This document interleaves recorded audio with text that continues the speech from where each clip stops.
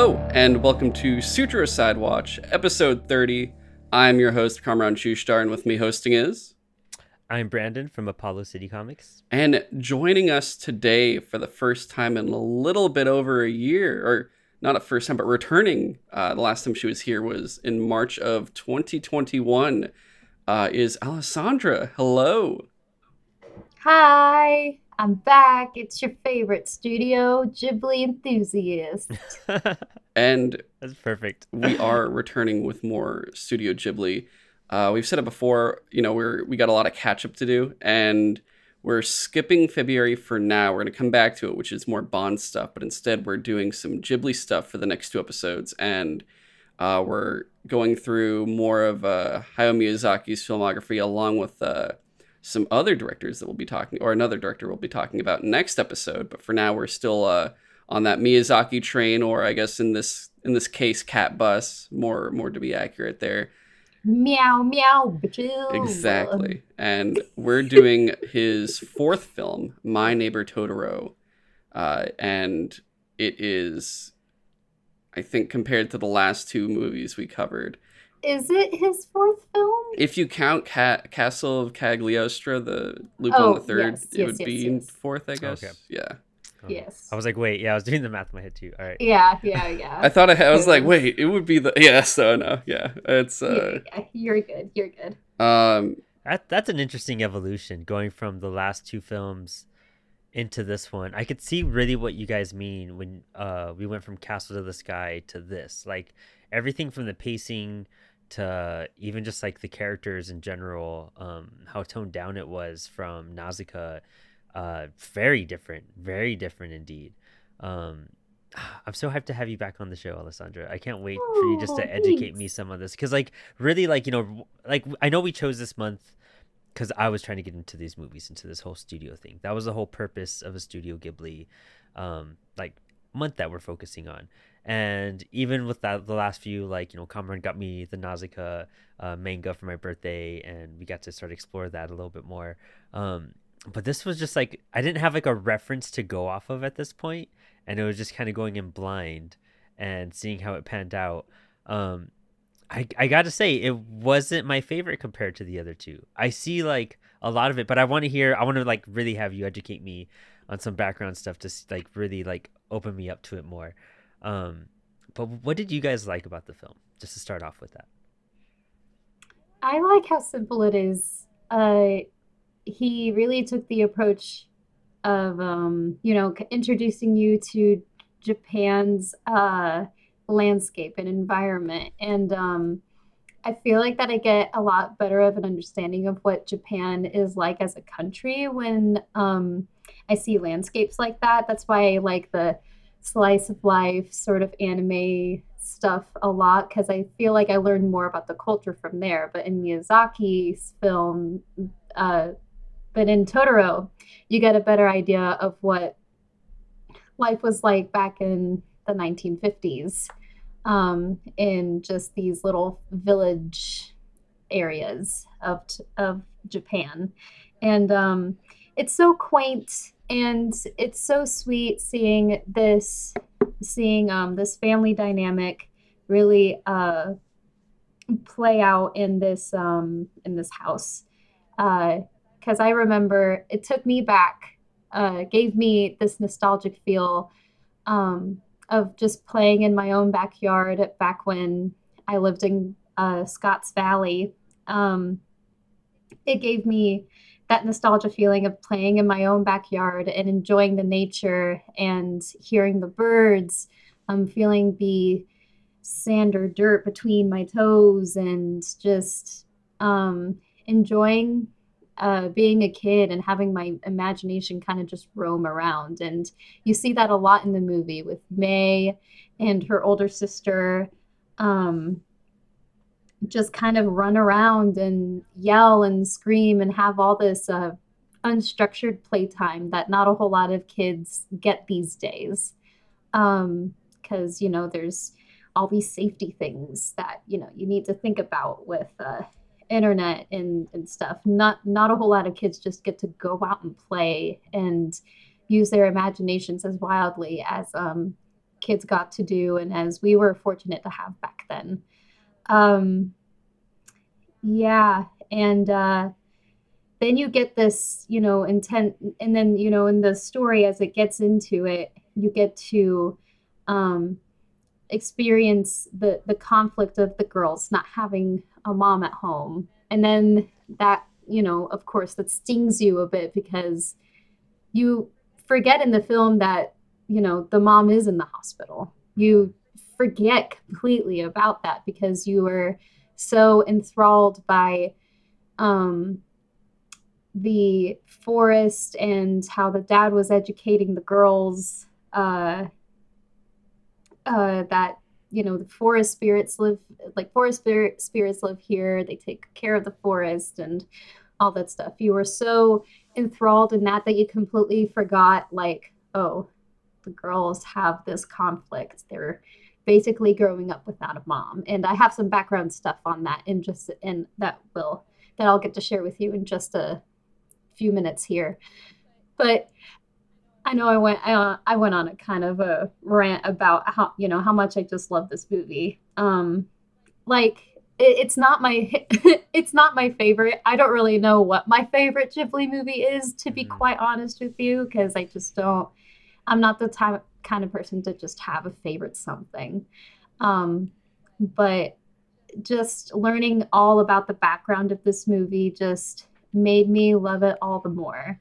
So yeah, I I love that. Like, yeah. really, that whole aspect of, you're right, of just like going outside and enjoying like nature. Like, just, and that's the way I didn't really think of it that sense at all. Maybe I kind of overthought some of the stuff going on with it, but like, I was really trying to like dissect it, I think, too much. But it was like, you're right, because like I would go out with my brother, and in my great grandparents' backyard, they kind of had like an acre of land, and it kind of transformed into different areas, and there was a lot of like green, a lot of vines, and like really weird areas, and you got to climb through this garden and all that. And that's exactly how that felt, because you would disappear in certain spots that nobody would kind of know about except for each other and whatnot. And there was the dangerous spots, and then there was the like kind of nearby stuff. And then there was even like once you left their house, it was like there was nobody kind of around. It was a weird kind of like desolate area at that time because it was still being Hmm. built. And so Mhm. it was just like, I guess, yeah, it's nostalgic in that sense. Maybe like if I would have seen this movie when I was younger and would have had that more in mind, that would have made it click with me like as fast as you made it click with me just now.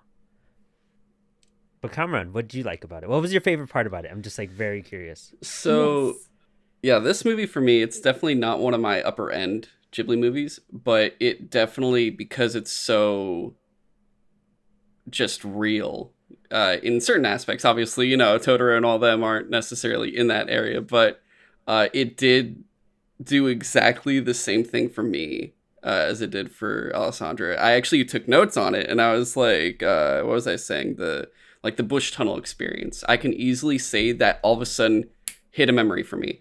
And I'm like, oh, I used to go to a day camp like every summer, and then I eventually volunteered there and I worked there, and it was a very important part of my life. And we used to go on hikes, we built forts, there was sports, there's all this stuff because there's an actual canyon in San Francisco called Glen Park Canyon, and it's legitimately almost feels like a weird like wildlife place within the city. And it's like, we're a big urban place, but all of a sudden you go in there and there's like, you could run into a coyote if you wanted to almost. There's like other things and whatnot. But uh, Oh, we went through a sort of thing like that where it's like not a bush tunnel, but a very like you have to crawl under tree branches and pretty much almost crawl in the mud, and you're kind of navigating through all these like bushes, branches, everything to get to what we called Dead Man's Cave, and it was like a cool like rock outlet area that was higher up, deeper in the canyon. And I remember as a kid just like rushing through, and we'd all rush through, and like the counselors would be like, hang on, wait for us, like let one of us go first so you guys don't go off on your own. And we just like go through, and growing up, it would, watching the dad go through it, and he's just like, hang on, guys, and he's like struggling to get through and everything. As I got older, it got harder and harder and harder to go through it. And I did it every time anyway. But like, when I was in my early 20s and I'm trying to do it, I'm just like, okay, hang on, guys. Like, fuck, this is like, I'm getting scratched up and everything. But that, and just the accuracy of portraying kids. It's honestly very rare seeing a portrayal that well. Like, there's a lot of kids shows and everything else, but they don't really show kids as kids. It's always like weird cartoon shit. And for this, you're like, I remember going to school, and I remember one time I saw my dad biking to work, and all the kids were like, is that your dad? I'm like, yeah, that's my dad biking to work. And I was like, oh shit. And we do that anytime anyone would just show up new. We were like animals just seeing someone walk into the house. We're just like, what the fuck is that? Like, oh shit. Like, we want to see what that is. And it had the curiosity of the kids in this movie, whether there was the ones at school or the main characters, that it just showed everything that I already went through as a kid. And it all of a sudden it brought all my memories back. And I'm like, oh, I remember that. I remember doing that. I remember playing pretend, doing garden stuff, and just doing stuff with sticks and imaginary things that you just make up or something. You just don't think about it. You're just like, oh yeah, this is that thing and whatnot. Or you'd go to summer camp and start telling stories of random shit just because you made it up on the spot in your head while walking from one destination to the other, being like, did you know about this place? And I'm like, what do you mean? Oh, it's the so-and-so goat man habitat. And you're like, what? And he's like, yeah, I made it up 20 seconds ago, but you don't know that. And all of that shit from kids, I was like, oh, this is easily bringing it all back. Yeah. And it was very nice. Oh, man, to be a kid again just makes you, watching a movie like that is just kind of like, oh man, I wish I could be a kid again. So good. Yeah, I think that was my favorite. Definitely my favorite part were the two sisters. Like May, like her being absolutely fearless from everything. And then we do see her like in fear like once in the whole film, and that's why it's such a great impact of it, because she's just, no matter what's happening to her, the house is being blown apart by the wind. She's seeing these huge crazy mystical like creatures in front of her. Like everything that she goes through, she's just takes it in and she can roll with it. And then when you do see her in fear, you're just like, holy crap, like you are a child inside still. You forget about that until she really kind of cracks for a bit. And how like on it her sister is, and just Satsuki, her ability to like just kind of be the mom role because her mom wasn't there and take care of May so much, and kind of like lead that family in a way, because her dad was clearly doing everything he could. They don't say what's wrong with the mom at all, right? I don't think so, right? They don't, but it's implied it's tuberculosis. Yeah. Okay. Yeah, that makes sense. Because I don't know, Alessandra, I wasn't sure if it was one of your tidbits of like the origin of the movie. That was one of my tidbits. I took some notes before I went back on my Blu-ray, and I took some last minute notes before hopping on here. But it was, I'm trying to remember exactly what Miyazaki said in one of his interviews, but it was of the time period that a lot of his, I believe it was either his childhood friends or something like that, the family dynamic was always different because there was always someone out with tuberculosis at the hospital.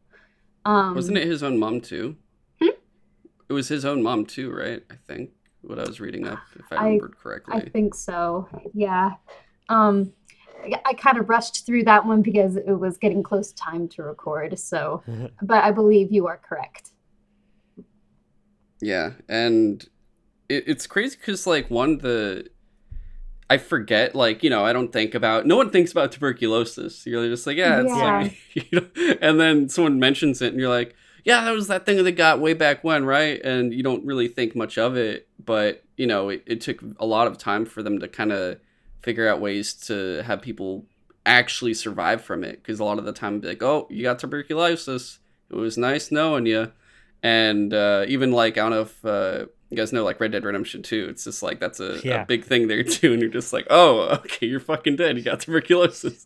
um, but for him, I guess it makes sense because he was a kid too when that happened. So it's funny seeing him redo everything Hmm. in this sense, but instead, choosing to have, because the Miyazaki staple of young female protagonist or supporting character in this sense. So he continues it in that way Yeah. instead. And to kind of tie off that a little bit, I like to just listening to all the background that I know about this film, I like to think of it as Miyazaki's love letter to Japan.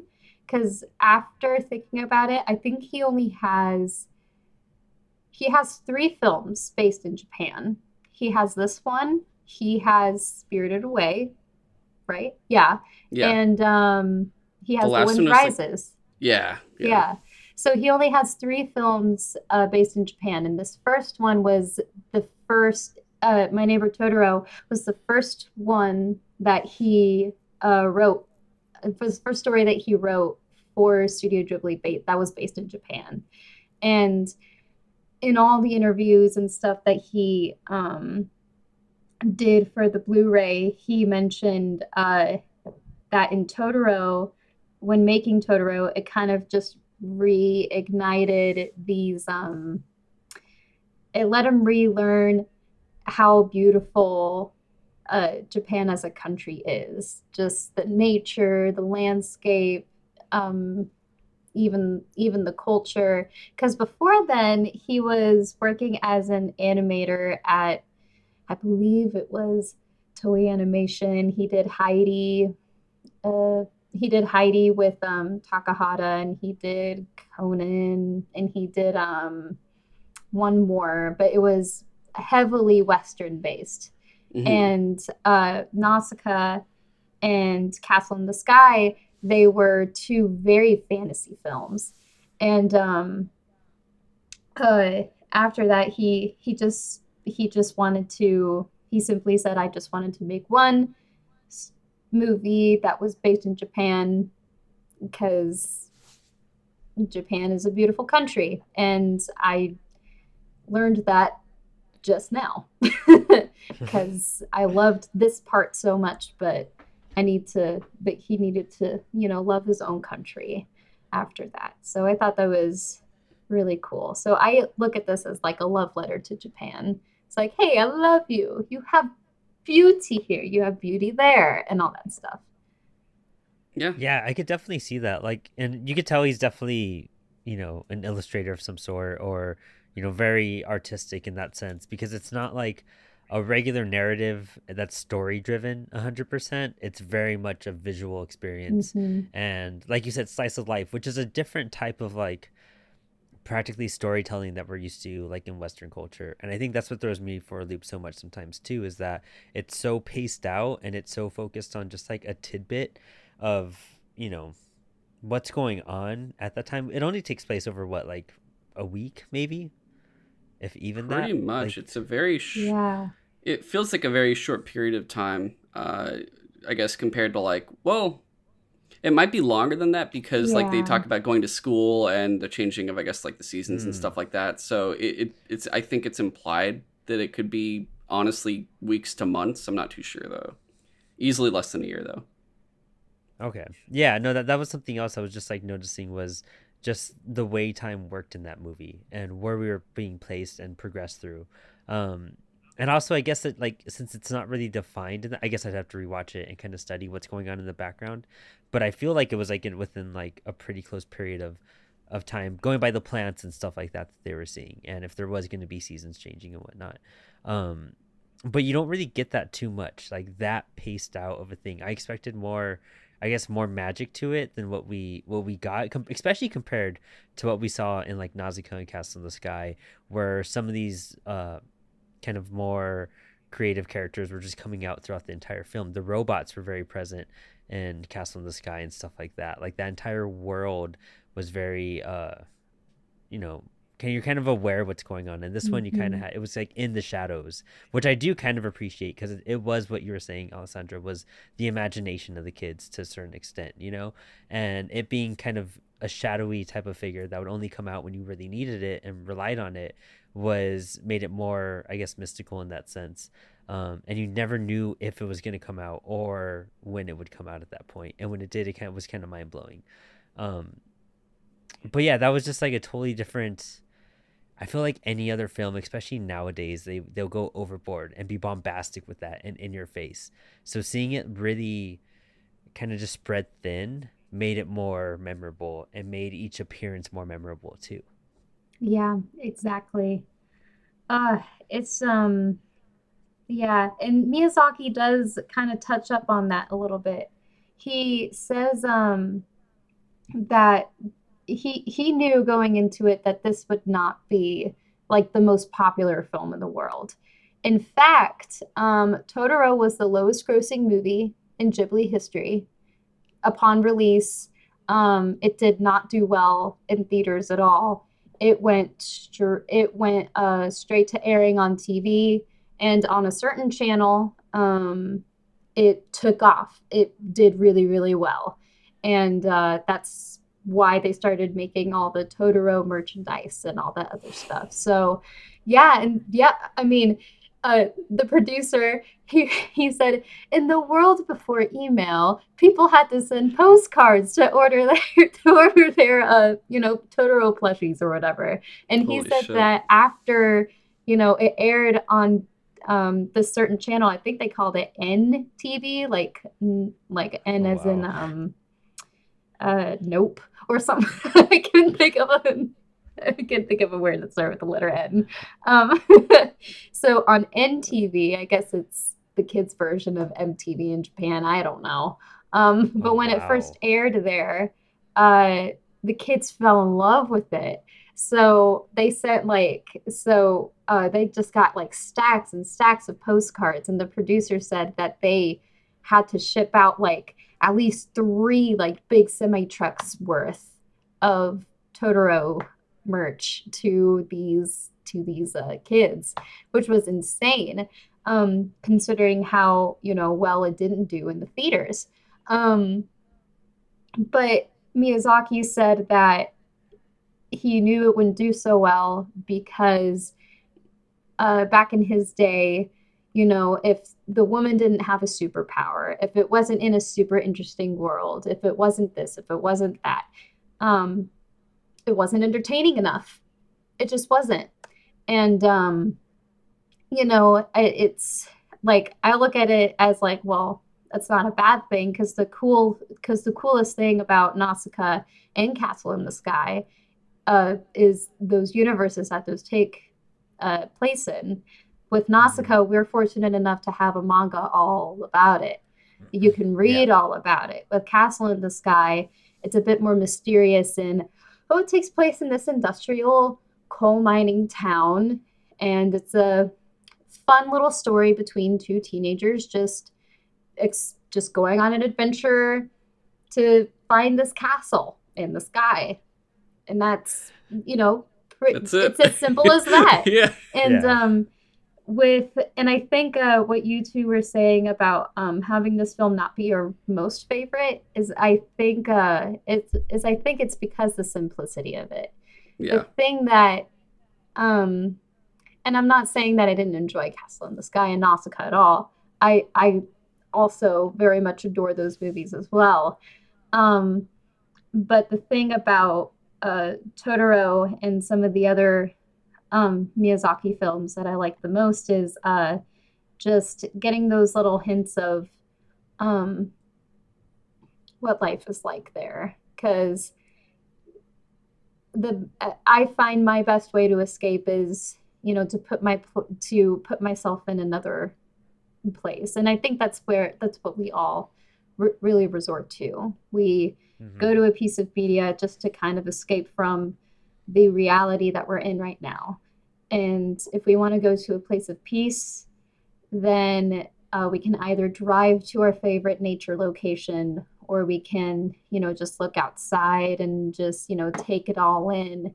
Um, Or, you can watch a film like Totoro, and you can go out and you can, put yourself in the place of this family, and try to experience life there, if that makes Yeah. sense. No, it No, does. no, Okay, totally. cool. Totally. Yeah, because looking at it, like it's kind of what made me realize what era it was in. Like, we're watching all of this happen. It's so peaceful and quaint, and I'm like, wow. I always forget, like, probably the smaller the town, the more intimate everything is, the more trusting everyone is, and the more just like friendly people potentially are with each other. And watching they go through it, and they're like, hey, I need to go use your phone. And then you see that, like, oh, we have to go. I don't have a phone. They don't have a phone, but they have a phone. We have to go all the way to them. And then you see the phone, and I'm like, okay, I know what, like, about what decade this is. That I look it up, and I'm like, okay, yeah, it's the 50s. But just seeing all of that, and how, yeah, just how community driven it all is there. It was very interesting, and how peaceful everything is. And I'm just like, wow, that's crazy. And it made me think, I'm like, I wonder if it's still, I doubt it's still like this now. Like, obviously they probably have like fucking satellite dish television and all that stuff. I have a little stuff on that, but keep going. Okay. But I was like, yeah, so I'm Sorry. like, no, that's great. I was like, I wonder how much they modernized in those areas, because it's one of those things where I don't think about it too often, of like rural settings. And, California or American rural settings are vastly different than that of a Japanese one, because Japanese ones, they have like, yeah, the rice fields and everything else. It's like very much more aquatic driven, practically, like the irrigation there. Whereas here, like we have just have sprinklers, and it's very corporate, at least in the Central Valley of California, where we have all of our own sustaining stuff, where the state pretty much supplies itself more or less with everything. And then I guess you get out, and I don't even know what the hell happens in those other states. I know one has corn and one has dust, and then I don't know what the other, like 47 or whatever, but like it's just very different. And seeing, probably, I feel like, because Japan always seems like it has a lot of traditions, I did want to know, like, yeah, is it still like, would it be like that now, or at least partially? So, one of the wonderful things that came out of My Neighbor Totoro was the environmental impact that it created on Japan. So, in the 50s, they still relied on the forests to have, they still relied on the forests to get their fuel, right? In the 60s, I don't want to say probably Natural gas resources. yeah, natural gas resources became more of a thing. So chemical fertilizer became a thing, and then the forests weren't needed anymore, basically. So what happened was, after that, the forest started getting taken down, and more developments for land and all the other stuff. Basically, this huge push for, like, hey, we need to value the environment because of X, Y, and Z. All these cultural things that you value so much is based in our forests, and that's what. And I think, without really knowing it, Miyazaki kind of made that a big statement.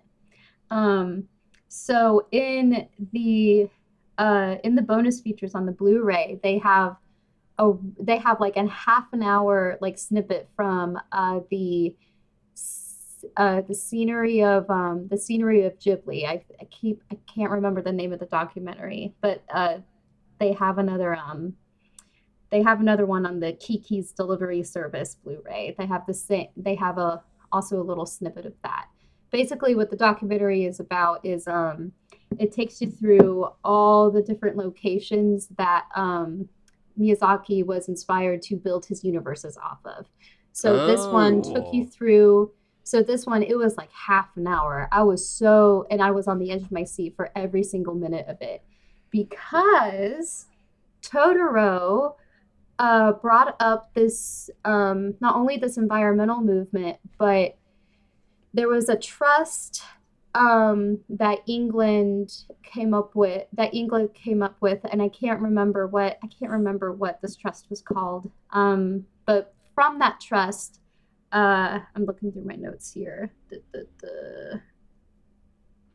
This trust came from England, where they buy land through donations from the citizens to prevent from any future developments happening on the land. And they called it Totoro's Forest. And Totoro's Forest Foundation, the Totoro's Forest Trust, takes all these lands, and they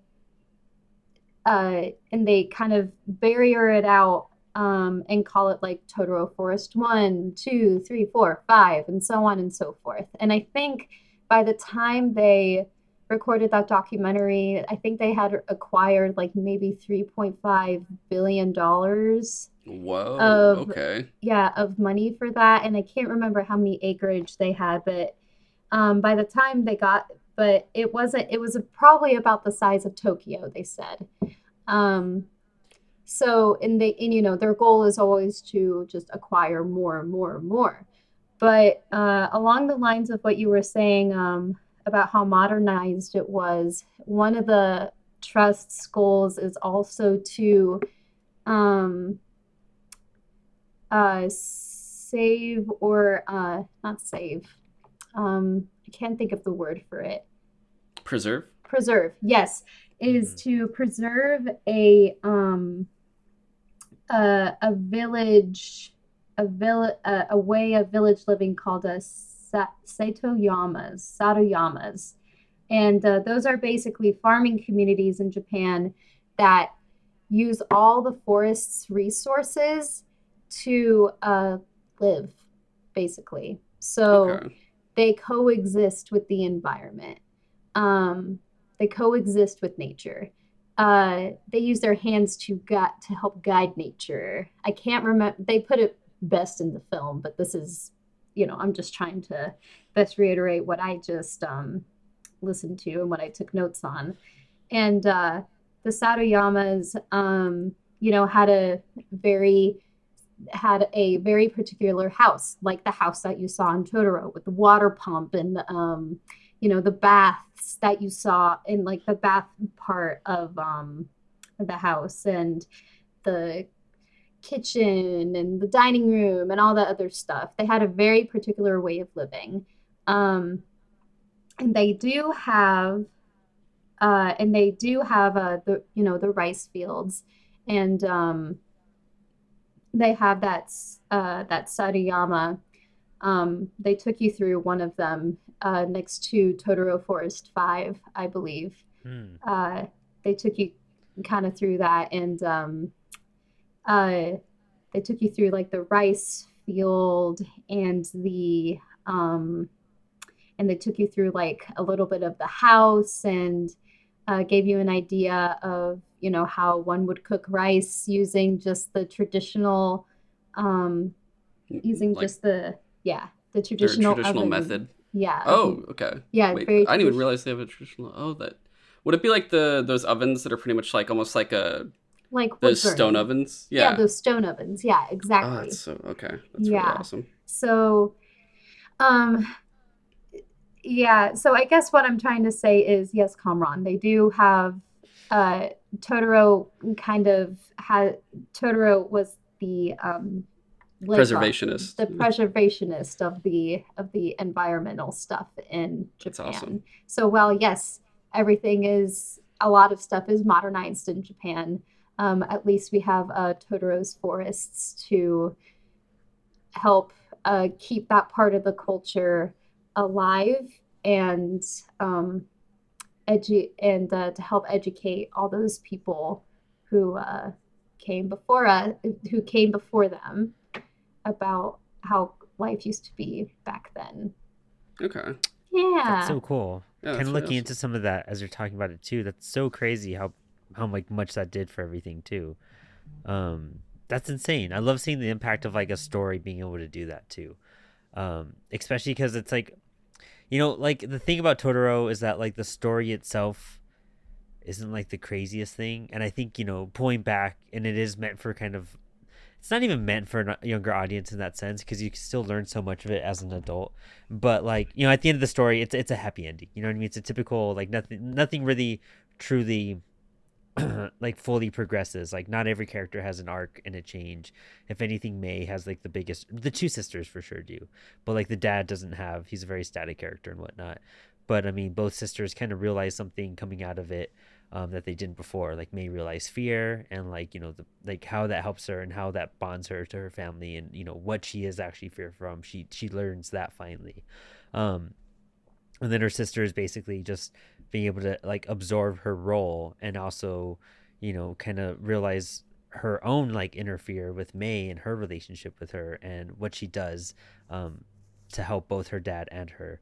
But like it's weird how like the main story doesn't do a lot, but the overall outcome of the film itself has the impact. Like typically it's the other way around. The story will have an impact on somebody, and the story and the message is what's going to carry it through. But it's actually this film and the creation of it that did that. Like everything that goes on like with these characters, it's not environmentally impactful. It's not like something that's going to kind of change someone's life in that sense, to where it's going to have that much of an impact to like inspire someone because of this singular character.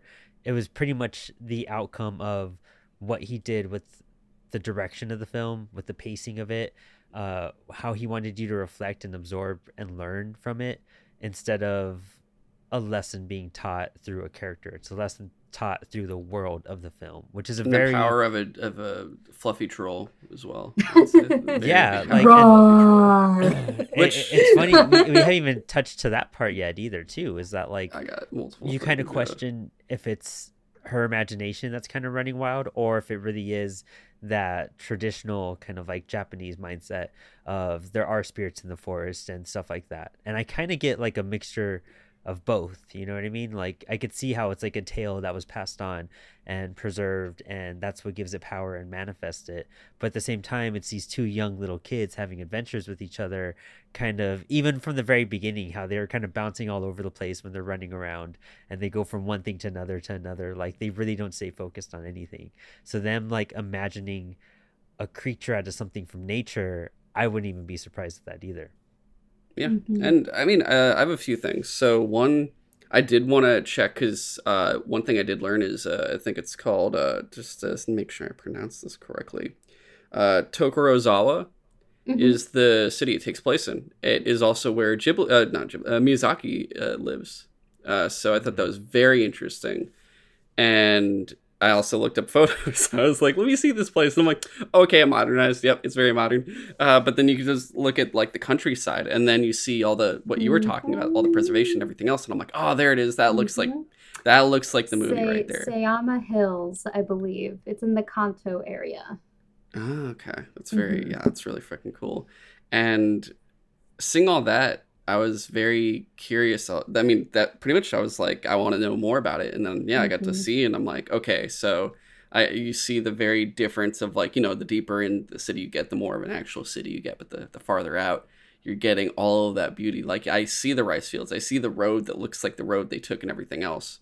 But one thing I did want to touch on as well was Totoro himself. And it's funny because you pointed out this was the least grossing of not even Miyazaki, but Ghibli movies as a whole, which is funny considering like, Miyazaki is the most acclaimed director of them all.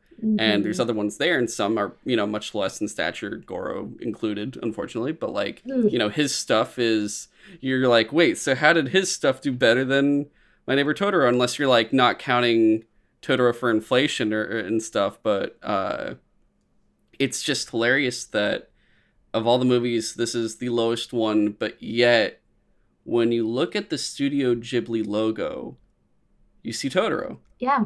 And it's like, San Francisco, we have a Japantown. I've been there recently for the Cherry Blossom Festival, and the bookstore there's a big bookstore. Bottom floor, of course, is all the manga you could ever want, practically. There's even some awesome fucking Godzilla shit. And upstairs is all the regular novels and everything else. But in a corner of the store, and not a small little like, oh, it's in the little very small corner. I mean like a full section cornered off is the Ghibli section upstairs, and they have everything there from the movies, books, all these plushies, everything else, and you look through it all, and there's stuff from all the different movies, but the most populous thing is Totoro plushies, and like not just the main one, the middle one too. So they have like kind of all the different versions of them and everything else. So it's just And very. I want them all. Yeah, there's so many. It's crazy, and I'm just shocked. And I can almost guarantee they are. I don't know. I forget who's building it, which company, and which park it's going to be at, or if it's its own. It's completely its own thing. But there is a Ghibli park being built in Japan, like it's an amusement park, like Disneyland. Oh, yeah. Ghibli Disneyland. Oh wait, yeah. That's right. I know And there's a Ghibli museum, but I didn't know they were making a Ghibli theme park. yeah, and I'm imagining the mascot will probably be Totoro. Ghibli, yeah. Sorry. Oh, Ghibli. I just want to. I want to have a friend that's named as just Ghibli. Whoops. We should just have a friend named Ghibli. I would really like that. Someone needs to create a friend named Ghibli. That would be great. I'll just get another cat and just name him Ghibli. That works too. Or we make someone lose a bet and they legally have to change their name to Ghibli. I also like that idea too. I can name one person.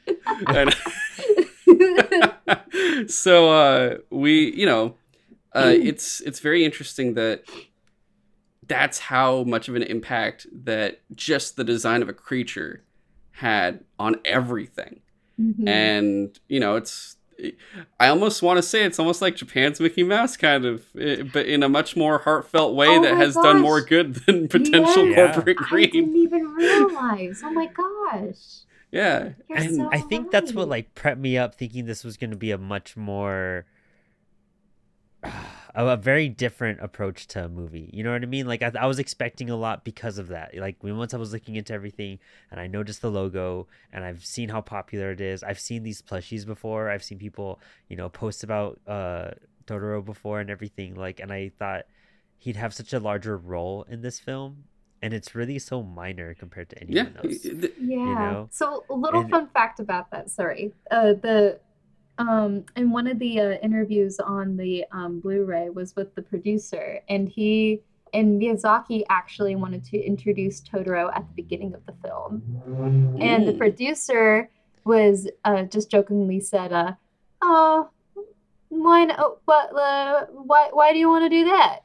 You know E.T., right? E.T. doesn't show up until like halfway in the movie. And then of course E.T. Yeah. And then Miyazaki was like, yeah, no, never mind. I like that more. Let's show them up like halfway through. Like, and it kind of makes a bigger impact because the way it's set up, I think it's better that way that it didn't show up till later, because you get the established world and then you get you're kind of, you're introduced there, then you're put into the new house, you're introduced to these new characters, and you already know that this world is already kind of on the verge of something like supernatural, magical. Yeah, supernatural, magical, because of like the little fuzzy things, So that's right. First supernatural. Yeah. There's, and I think that's like the right way you're supposed to introduce a creature like that is subtly. It's these little black fur balls that they look like rodents, and you feel like, oh, it's a rodent and something like that, and you find out that they are a magical creature, and therefore like you've set the rules for this universe, and they did a great job of setting that up for us to believe that this could be like an actual spirit that does this, like the dad says, it only comes when it wants you to know that it's around. And I mean, just that in itself is just like a better way to do it than putting it in front of your face. And like I said before, I think every scene that you saw Totoro in, it was that much more compelling, and you were that more curious about what else he can do and what else was going on with him. Like almost you'd want I really wish there was a book that like tied into it that could like go into more depth about everything. And it's funny you say that, because Miyazaki, going into this movie about 15 years before it, he was in the animation industry, working on those series that I mentioned earlier, Heidi. He was thinking, I may want to do something else. And he wasn't thinking of doing anything in animation. So he started doing these mock-up drawings of Totoro for a children's book instead. Oh wow. Yeah, and then 15 I could years see that later he working. was he didn't even think of, turning it into a film, but he did.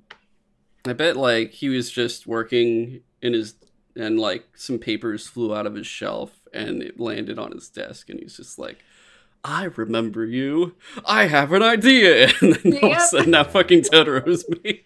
Probably. And Yeah, that makes honestly. sense when you look at the layout of the land and the scope of the scenery. Like when I think of a children's book, I do think of like an oversized, like elongated book that you're gonna open wide and you're gonna have a stretch. You know what I mean? It's a bit larger than your standard book by or even comic or any of that type of thing. Yeah. Um, and seeing the landscape on a children's book, I think would be perfect. I think that Hmm. you would need that scale of a longer front end and back end to like really and the size of Totoro and like looking at the comparison to his other little gang that he hangs out with, like his little family or friends. I'm not even too sure.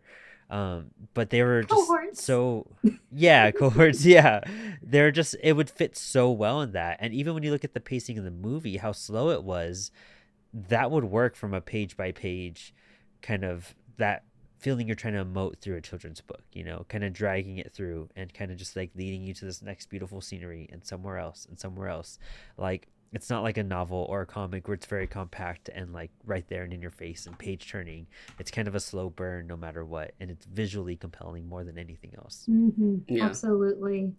And tying off of that, I just imagined that scene where they're trying to force grow the sprouts, the Oh my whoop, god, yeah. The whoop. Yeah, I can totally see that.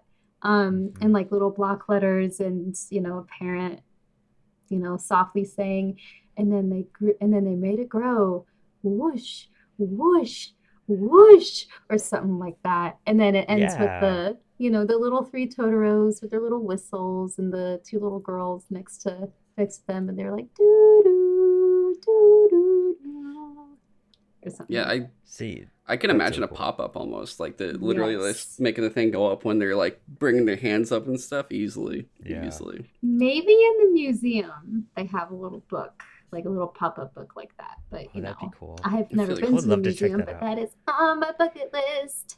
yeah, Japan is a lot of things that you could. It's just a lot. Yeah. Japan is a It's lot. Yeah. it's so much. It's Yeah, amazing.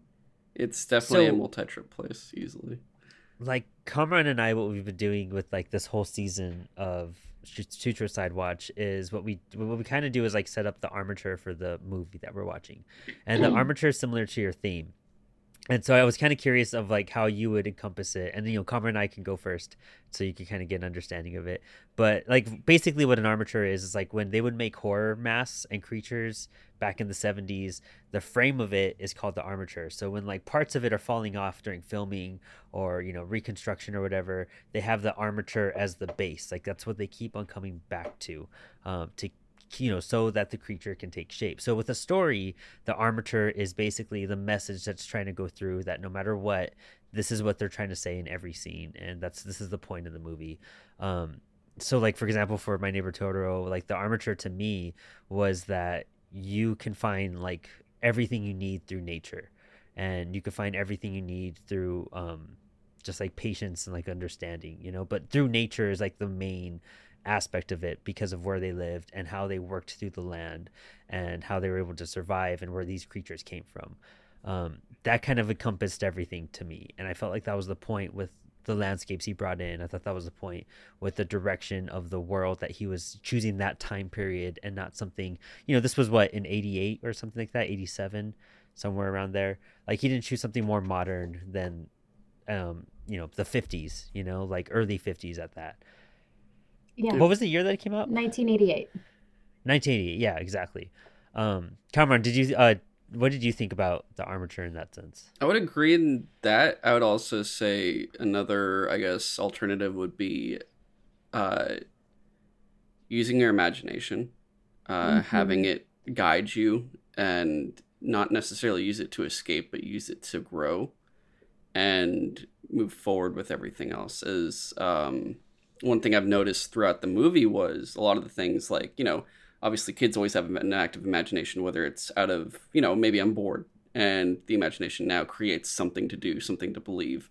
And or in this case, your mother is in the hospital, has tuberculosis, and you need an escape. And in the 50s, there is no TV, there's no phones, there's no any of that shit we got now that's so easy. And if anything, sometimes a little too distracting when you don't even need an escape.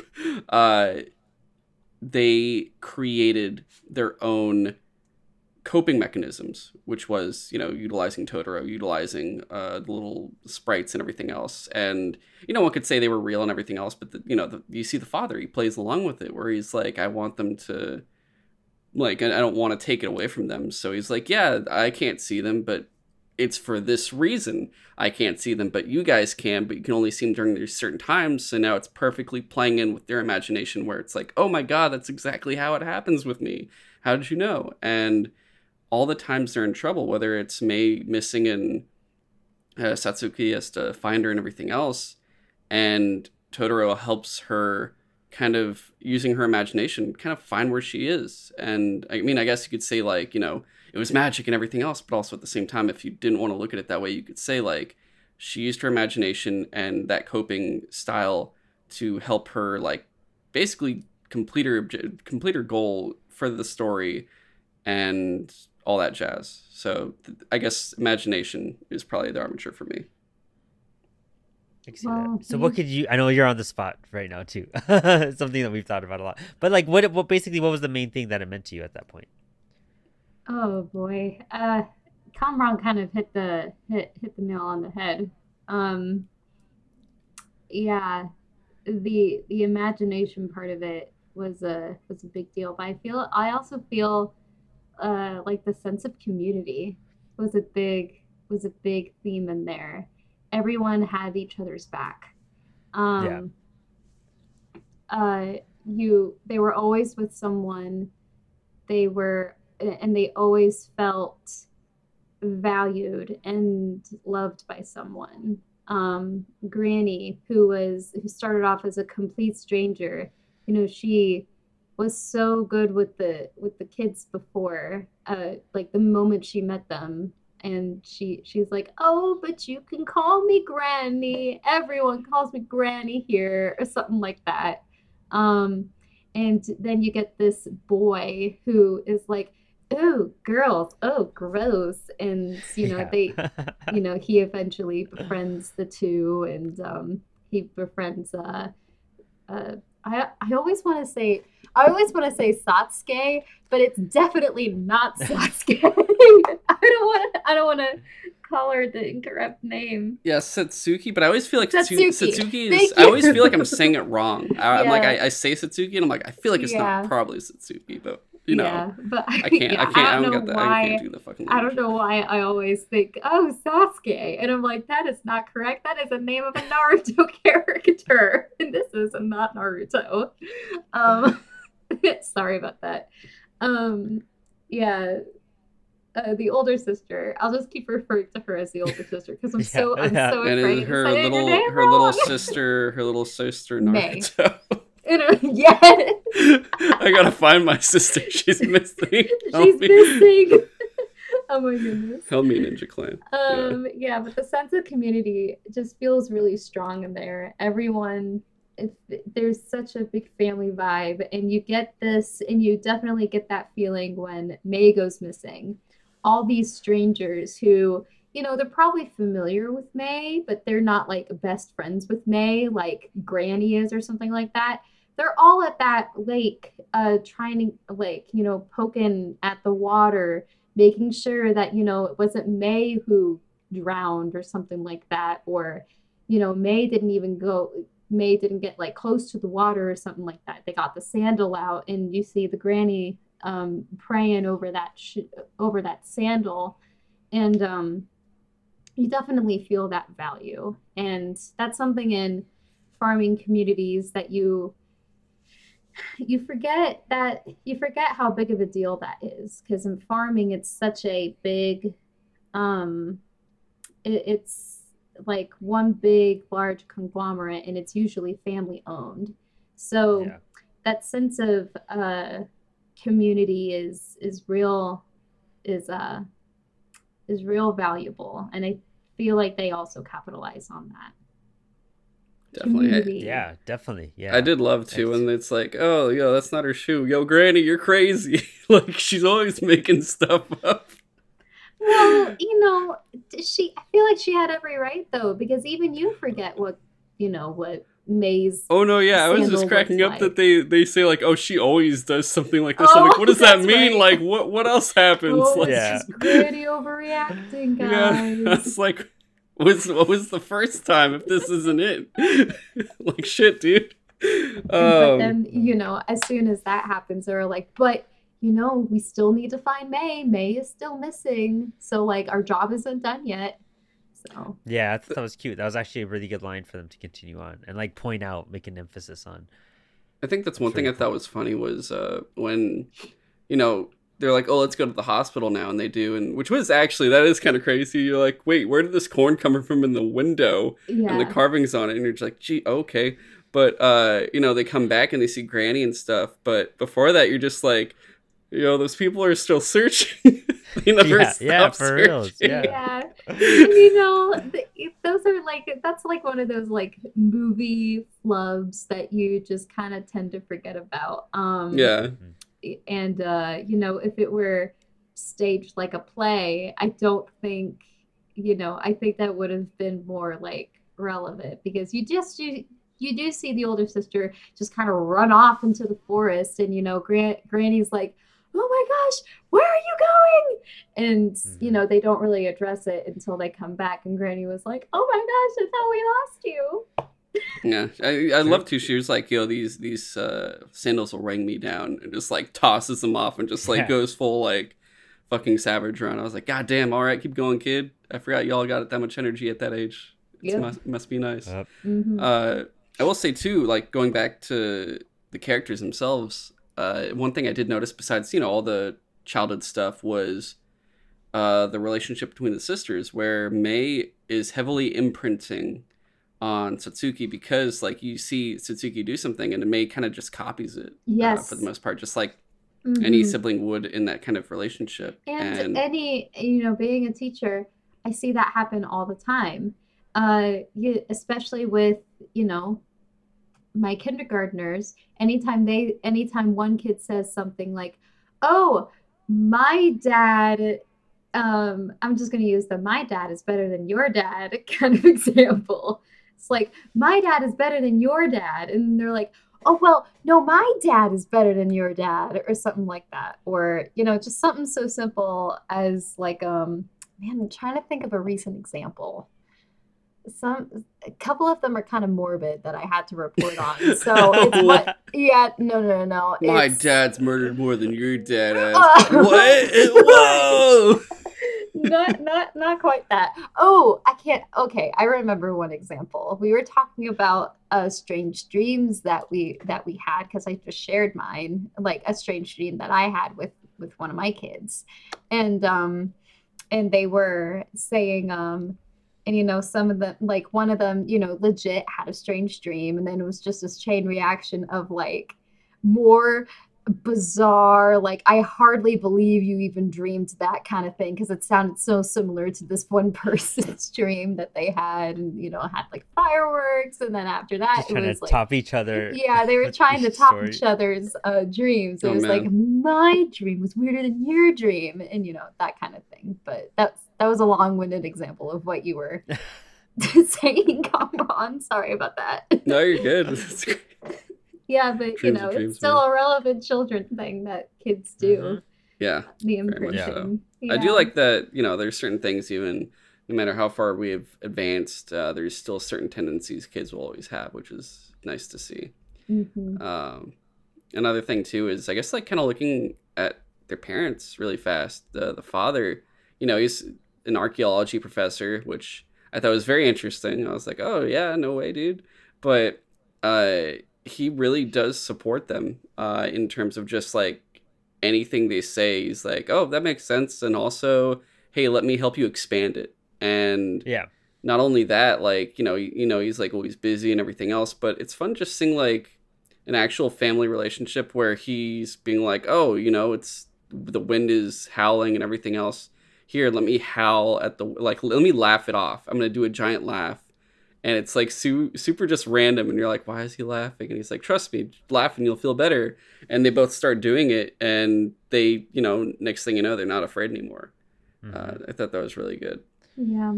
I remember showing this film to one of my guy friends, and I love this dad. I want to be this dad for my kids when I have kids one day.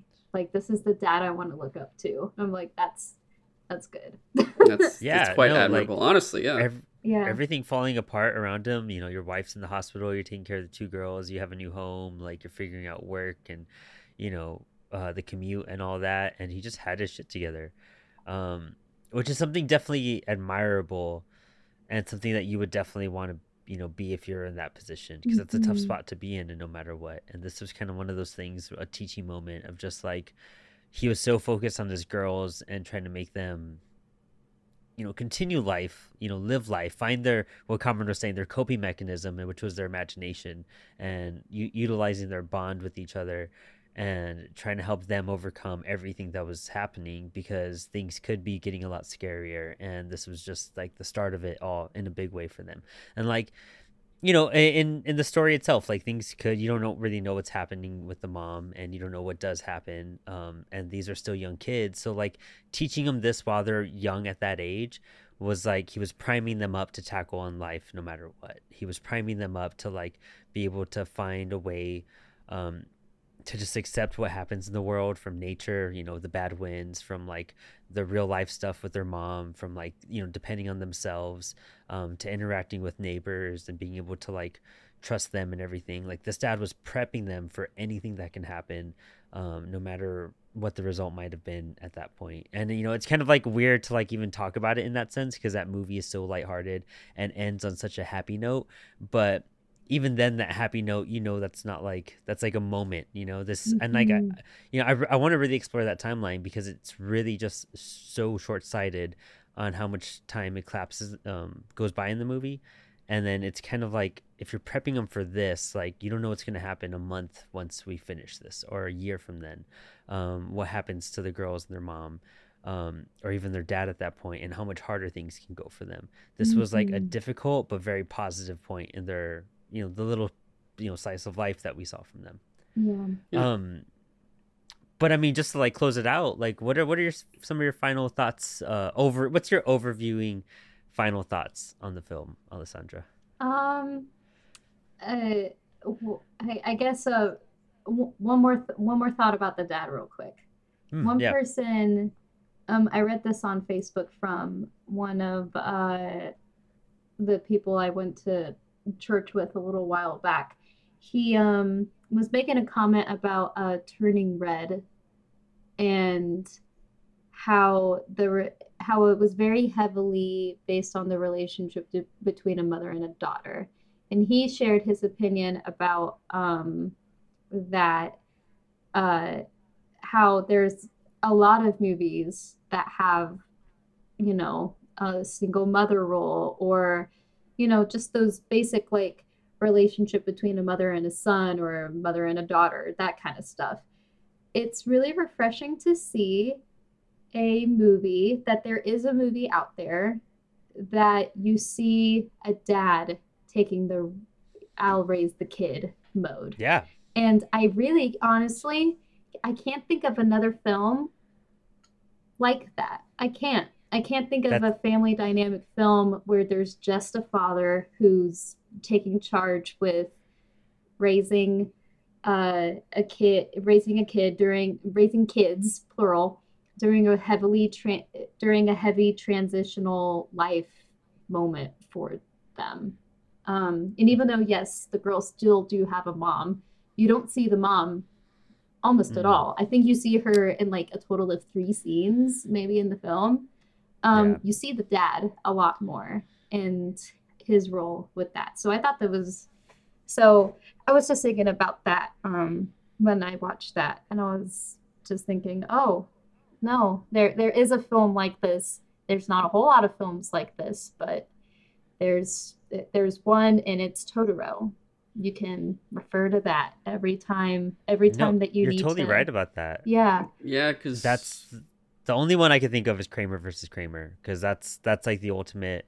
But that's with one child too. I mean, of course, it's like a live action movie. It's a bit more doable in that sense. But like, you guys should watch Kramer versus Kramer. That movie's fucking phenomenal. And if you want to cry, I that's have such not a good seen movie. it, but It is so good. But okay, that's cool. like that was honestly the one movie that I was like, where's there another film like this where the dad is taking charge and having to clean up this mess? And it is way more grounded in the sense of like the mom walks out on the kid on the family and she leaves the dad and the son, and essentially she just tries to figure out her own shit that's going on with her while the dad has to figure out how to balance his job and also raise the kid at the same time.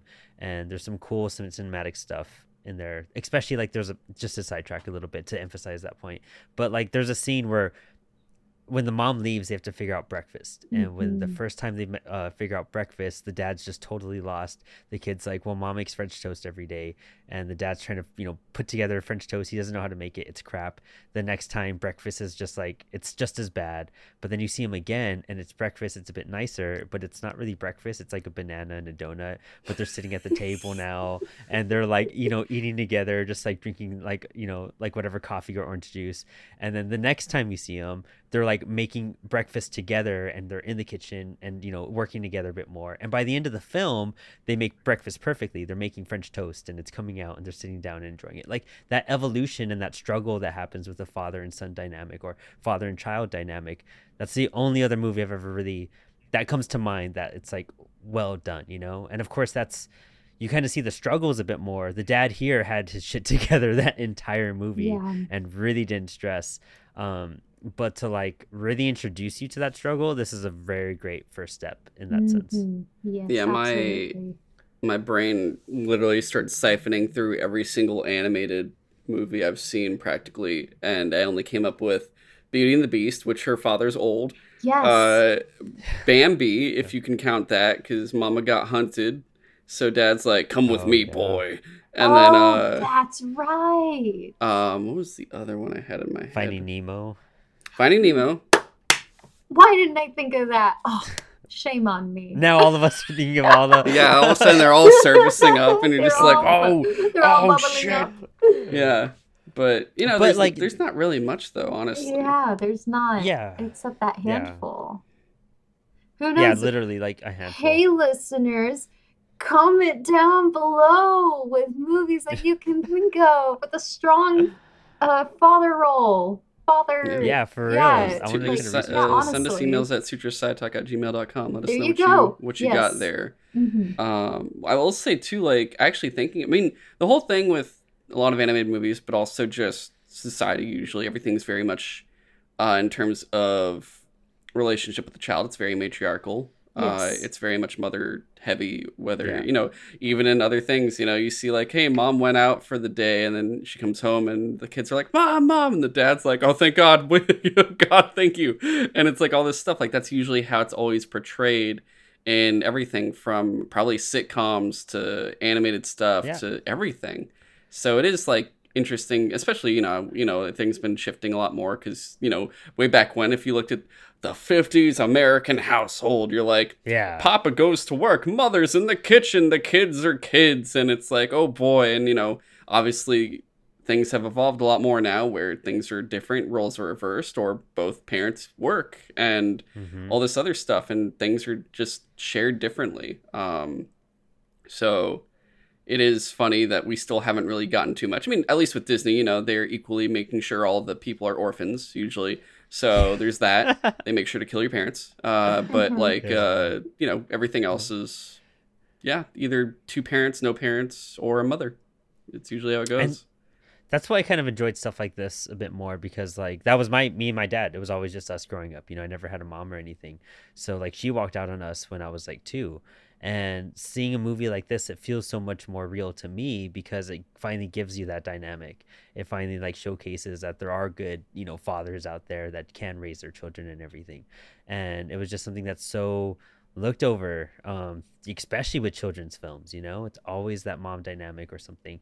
And it's just rare. So it's kind of cool that you pointed that out. That was a very like like very on it part of the film, especially, you know, with his use of not only like what you're saying with just female main characters, but like bringing the dad in as well, like very unique things that like for some reason just don't make a lot of mainstream, you know, stories, which is odd because it really is more true than other instances in some cases. Yeah. Definitely. But now to close off. Yeah.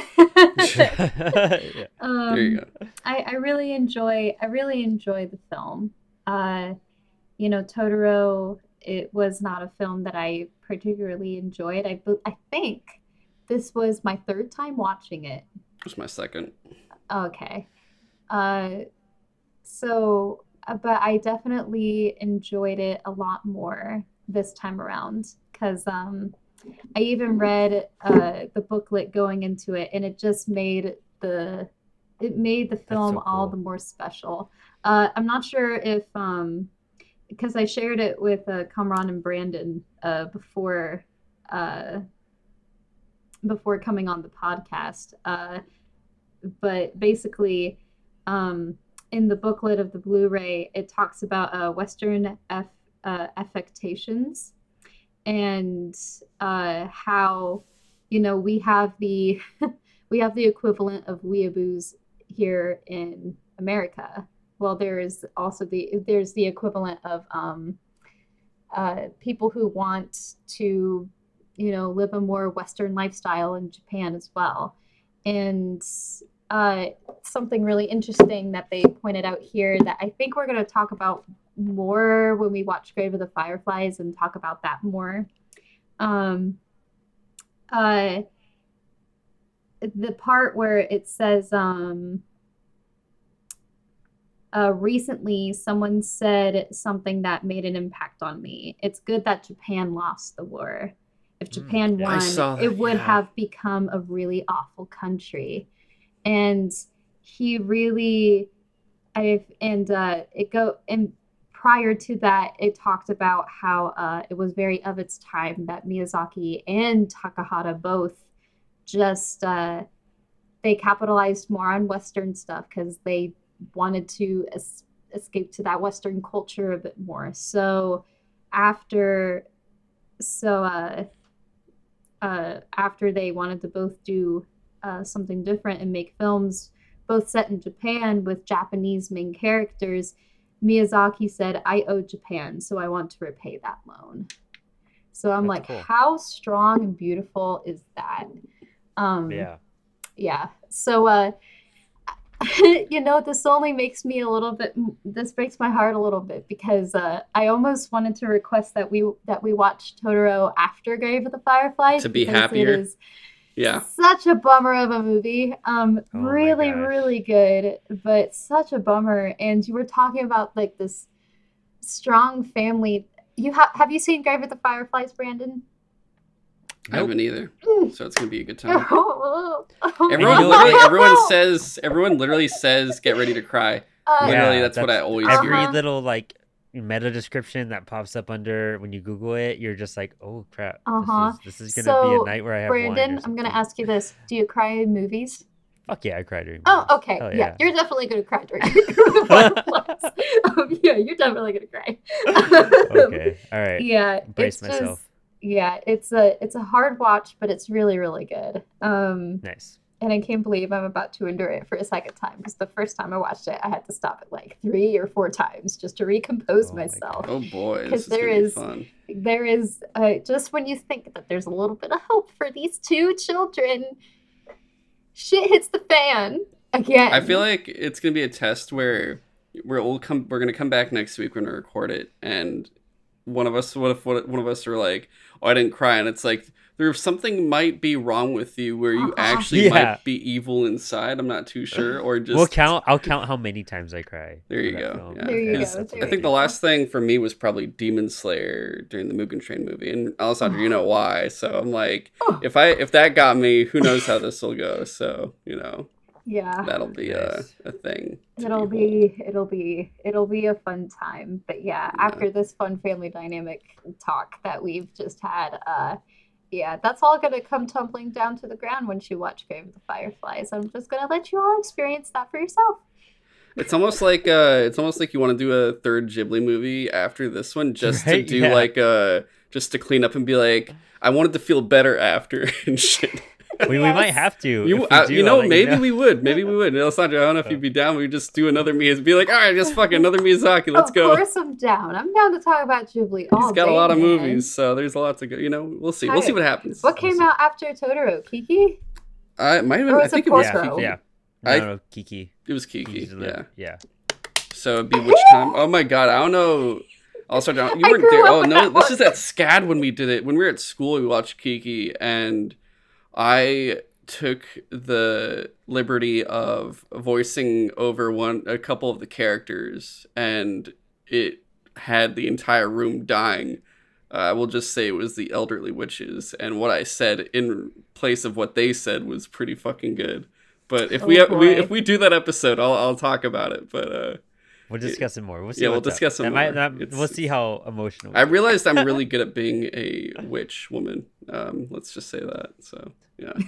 All right. I'm so excited. But that is all the time we have for today. Alessandra, where can people find you?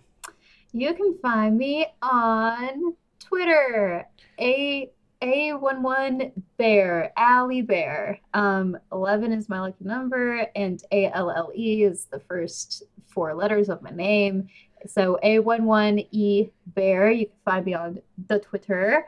And you can also find me on Instagram, aharms11. My account is locked, but I'll make sure that it is unlocked by the time because I have a lot of creepers creeping up on my Insta, so that's why I locked it. But mainly the sugar daddies are like, hey, Oh baby. my. Yeah, oh my. And I'm just like, dude, I'm already making my bank. I have a job, so I'm fine. Anyways, not that I would have one. Anyway.